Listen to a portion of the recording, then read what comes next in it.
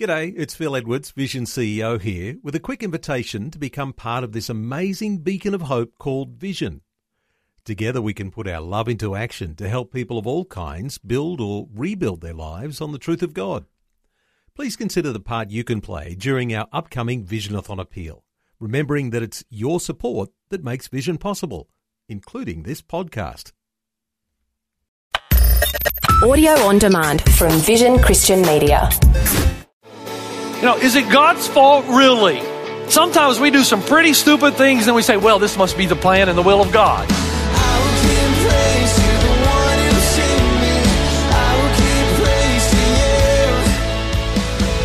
Hi, and welcome to Today with Jeff Vines. Today, Pastor Jeff's message is Revelation 11, Grace Ends, Judgment Begins. Pastor Jeff will share about what God's mercy looks like and what it means for us to be his witnesses in the end times before his final judgment. God will use everything together for his good. We know that he will take a disadvantage, turn it into advantage, and use it for his glory. That's supposed to encourage you and me. We're supposed to respond differently to these things than anybody else.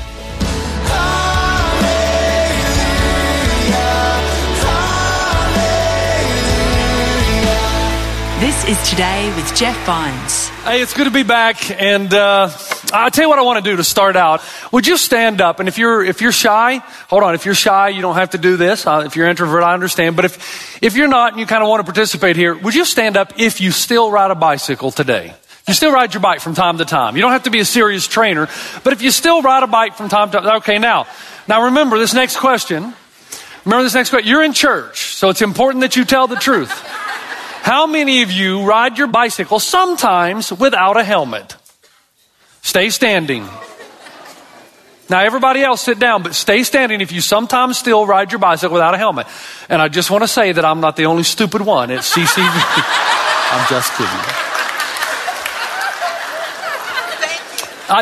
People ask me, and we're in Revelation 11, and I don't want to spend too much time on this because the Bible and its word is much more important than this, but I do want to tell you, people keep asking me what happened. I don't know. I don't know. I lost about an hour of my life.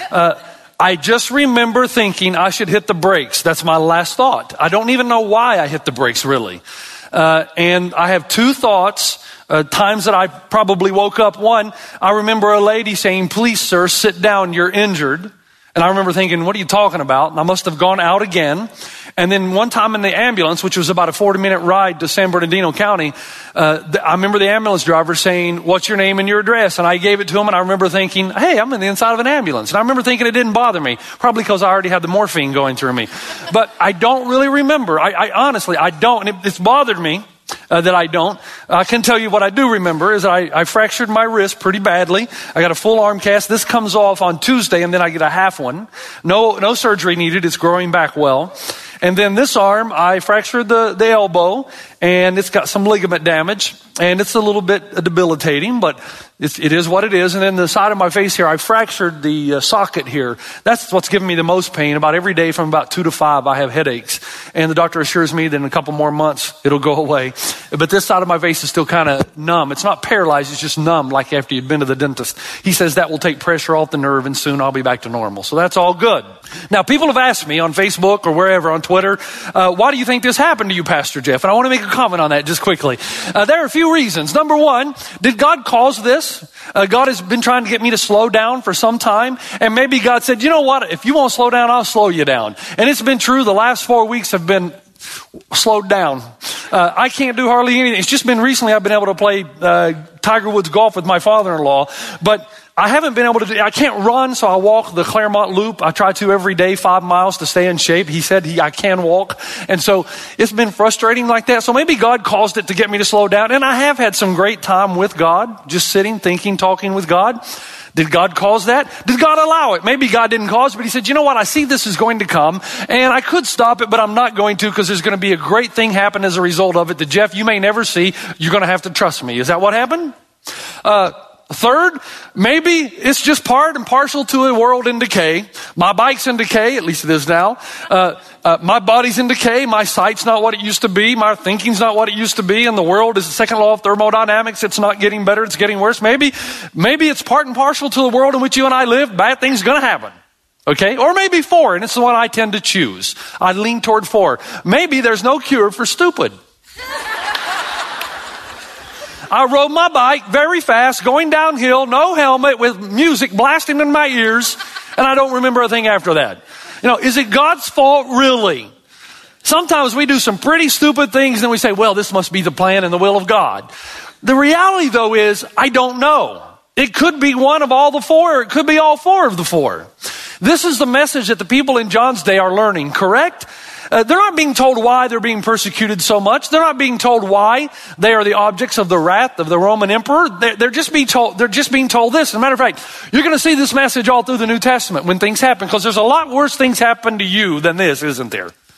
Some of you are going through some things right now that this pales in comparison. I get that. But the Bible doesn't give us exactly why. He doesn't give us an exhaustive understanding of why things happen to us. And all through the book of Revelation, we see that common chord through the Pauline epistles reoccurring time and again. Number 1 is, what we do know is God will use everything together for His good. We know that He will take a disadvantage, turn it into advantage, and use it for His glory. And we can know that. Without the shadow of a doubt, God's not caught by surprise. He knows what's happened, and He will work everything together for His good.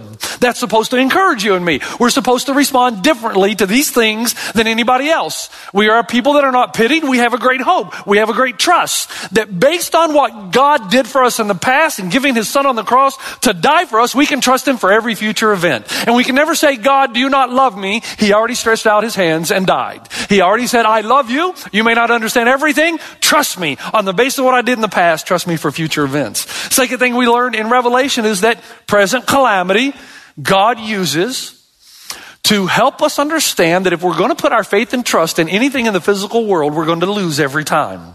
If you put your faith and trust and hope in your body, you will lose, especially the older you get. If you put your faith and trust in the created order, in power, position, remember what Paul said in Romans 8, that the creation itself has been subjected to futility in hope.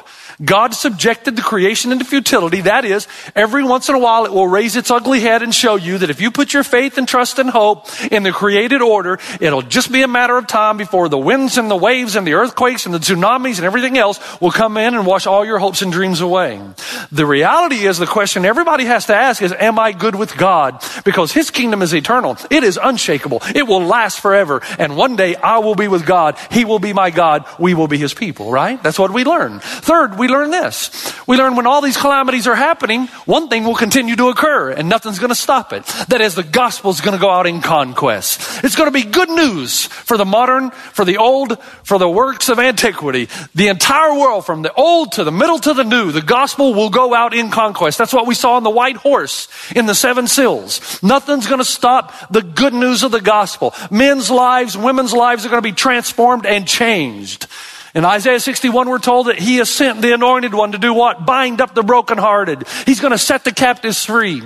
And no matter what happens on planet Earth, marriages are still going to be healed. Estranged children from their parents are going to be restored. You and I, as addictions overwhelm us, stick to us like Velcro, we're going to be healed by the power and the grace and the transformational spirit of the Holy Spirit, God's work in us. No matter what happens in the world, you can always be confident. The good news of the gospel is going to go out and the gates of Hades will never prevail against it, right? Now, we come to a very important time in the book of Revelation. It's a very unique chapter. We said that the book of Revelation is what we call apocalyptic literature. That simply means that's a genre of literature. Revelation is not the only book written like this. There are many examples of apocalyptic literature written in antiquity. We know that apocalyptic literature is translated or understood metaphorically. Other books of the Bible, or at least most of the other books of the Bible, we look for the literal understanding. But in apocalyptic literature, you're looking for the figurative first and then the literal application. Second, we know that much of apocalyptic literature written in the early centuries was cyclical. Cyclical means that they would put one vision on the stage that would communicate a truth, wipe the stage clean, start all over, use different symbols, but communicate the same truth in a different way. In the book of Revelation, that happens 6 times. And the book of Revelation assumes that all of human history can be summarized in a 7-year symbolic period. 3.5 years between the time God created the heavens and the earth until the time Jesus established His messianic kingdom, until the time 3.5 years until He returns. All of history in 7 years, but 3.5 years between the time Jesus established his kingdom until the time he comes again. That's why the numbers you see in the book of Revelation are 1260 days. 1260 days is 3.5 years. 42 months, it's 3.5 years. And time times and half a time, 1 year times 2 years and half a time. So all these numbers mean the same thing. They're all describing the types of events you and I can expect to occur from the time Jesus established his kingdom until the time he returns. But in Revelation 11, something happens. If you've been through this series, you'll know that so far we've been through the 7 seals and the 7 trumpets. In the 7 seals, did you notice what happened at the 6th seal? The Lord returned. There was an earthquake. The moon changed color. The sun changed its hue. It's amazing. You have second coming language in the 6th seal. You have it again in the 6th trumpet. You're going to have it 4 more times. Does that mean the Lord returns 6 times in the book of Revelation? No. It means that every cycle, every vision gives you the types of events that are going to happen during this time, which we call the church age. And then near the end, these are some things that are going to happen just before the Lord returns. Chapter 11 takes us through the 6th seal. So it tells us what's going to happen from the time Jesus established his kingdom till the time he returns. But near the end of the vision, it's going to tell us what happens in this area just before Christ comes back. This is Today with Jeff Vines. You're listening to Revelation 11. Grace ends, judgment begins. Thanks for joining us. Let's continue. And so here's what happens. We're in verse 1 of chapter 11. He says, I was given a reed like a measuring rod and was told, go and measure the temple of God and the altar with its worshipers, but exclude the outer court.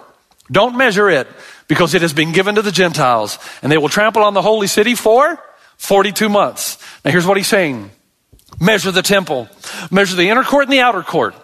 Now the Gentiles, not that all are lost, but in Old Testament language, and the language Jesus is using here through the vision that John sees, is that those who are not in the inner court are referred to as Gentiles, the unbelieving world. He's saying in this passage, what I want you to do is I want you to measure the temple, mark those, sign those, put your mark of possession on those in the inner court, but exclude the outer court. And as you exclude the outer court, the ones in the outer court are going to trample on the ones on the inner court for 42 months. In other words, from the time Jesus established his kingdom until the time he returns, you and I should expect that if we're in the inner court, we're going to be trampled on by the world. Don't be surprised. Now, not by everybody, but you should not be surprised when you face the same kind of persecution Jesus himself faced. Now, what's he talking about here? What's this marking off? Have you ever seen a school teacher? What does she do when she takes a group of students to Washington, D.C. to see the Capitol? What does she do is she's getting all the students back on the bus to head back to L.A. She counts them all, doesn't she?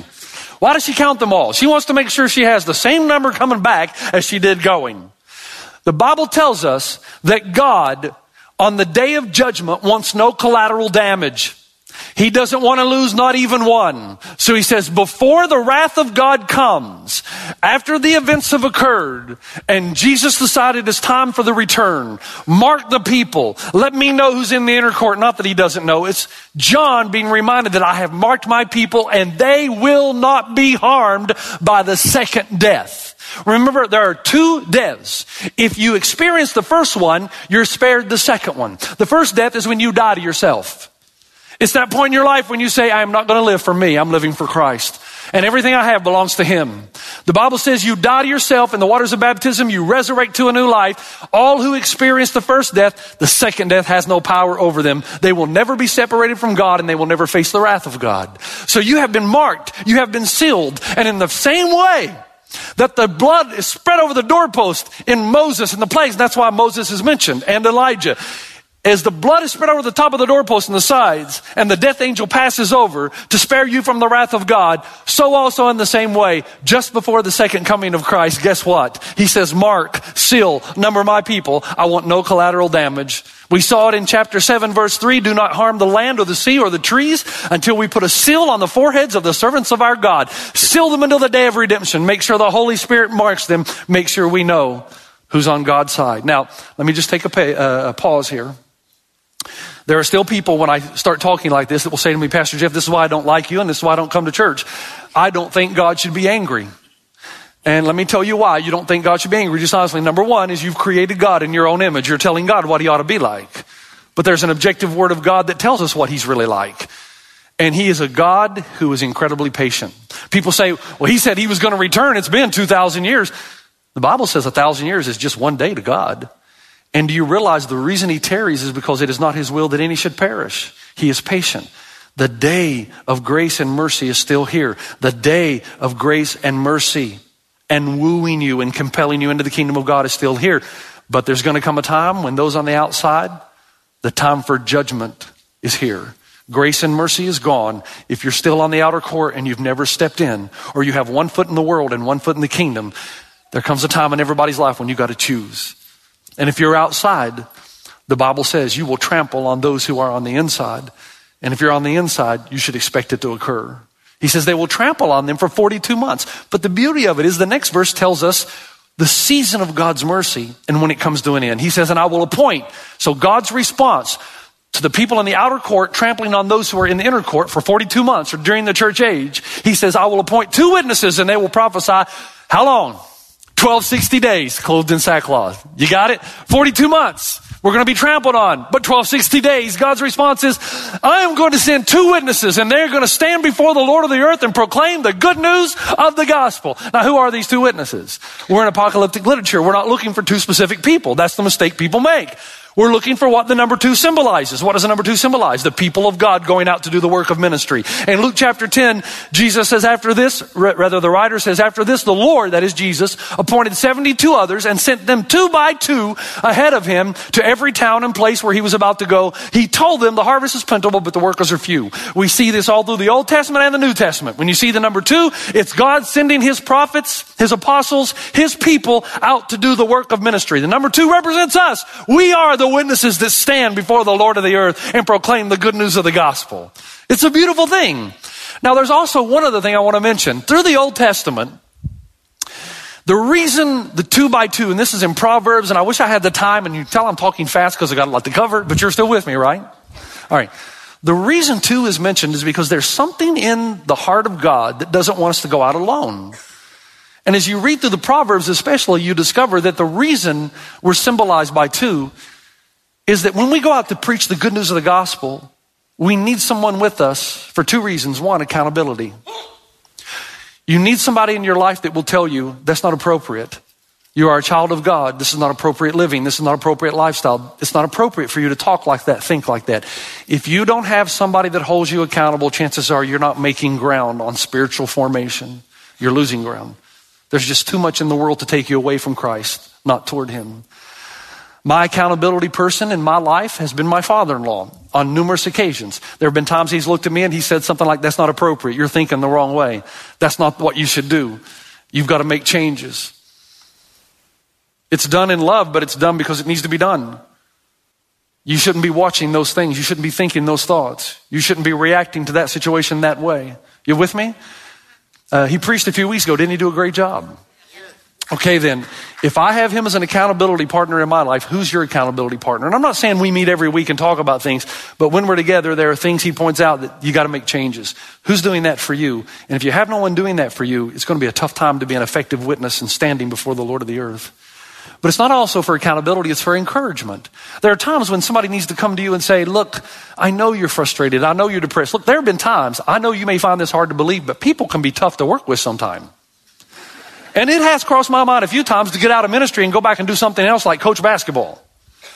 And there have been times that my father-in-law has come along the side and he said, look, welcome to the real world, Jeff. This is what happens in the real world. You think you have it tough. What about people out there working jobs? They're not surrounded by Christians all the time like you are. And then he'll say something like, blessed are the persons or the people who persevere. It's not how you start, it's how you finish.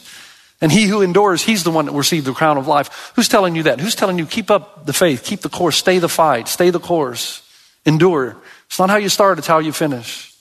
The beautiful thing about the 2 witnesses is that as they're going out, and that's you and me now, as we go out during this time, 42 months, 3.5 years, 1260 days, we stand and we proclaim the gospel, but the next thing that the writer sees is a beautiful picture of the power. It says in Revelation 11:4, these are the 2 olive trees. And immediately we know what that is. It's out of Zechariah chapter 3 and chapter 4. Zechariah asked the same question. Who are these two witnesses that go and stand before the Lord of the earth and proclaim the good news? He says in Zechariah 3:4, these are the two olive trees and the two lampstands, and they stand before the Lord of the earth. That's you. That's me. It's the prophets and the apostles. It's the people of God represented by the number 2. And the vision that Zerubbabel had, that Zechariah saw himself, is this idea that in the Old Testament, olive oil was the thing that fueled the lamp. Jesus is the light of the world. The church is the hope of the world. You and I are the light of the world. We are fueled by the 7 lamps, the Spirit of God. I thought it was 3. God the Father, God the Son, God the Holy Spirit. But the Holy Spirit is represented by the number 7 because it is the perfect Spirit. And so the Holy Spirit thrives. It takes the olive out of the olive trees and it burns continuously. The idea is not by power, not by might, but by my Spirit, says the Lord. As you and I go out and we stand before the Lord of the earth, we're not on our own. Man, God is going to give you the right word, the right time, the right place. He's going to open doors for you. But it's not up to you. It's up to His power in you. What happens in this church is not because of a man or a group of men or women. It's because of the power of God and the Spirit released in this place at the right time to bring revival. What happens in your life is not because some sermon you hear, because the words were put together at the right time, right place. It's the power of the Holy Spirit in you, upon you, convicting you, opening your eyes, prompting you, a catalytic force to make you into the person God needs and wants you to become. We are not alone. We are empowered by the power of the Holy Spirit. And in Matthew chapter 28, we're told that go into all the world, teach them everything I've commanded you, baptize them in the name of the Father, the Son, and the Holy Spirit. And then He says, I will be with you even till the end of the age. Now, does that mean at the end of the age, God abandons us? No. But we're about to learn that the time of preaching the gospel and our time on planet Earth to stand before the Lord of the earth and proclaim His good news, one day that will come to an end.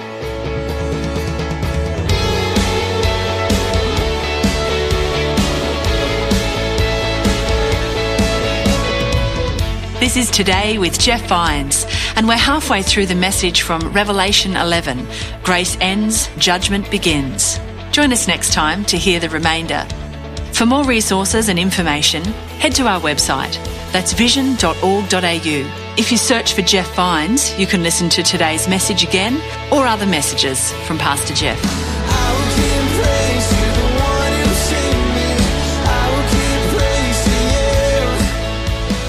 Today with Jeff Vines.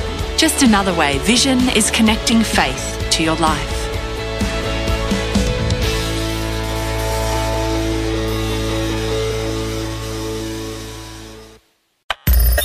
Thanks for taking time to listen to this audio on demand from Vision Christian Media. To find out more about us, go to vision.org.au.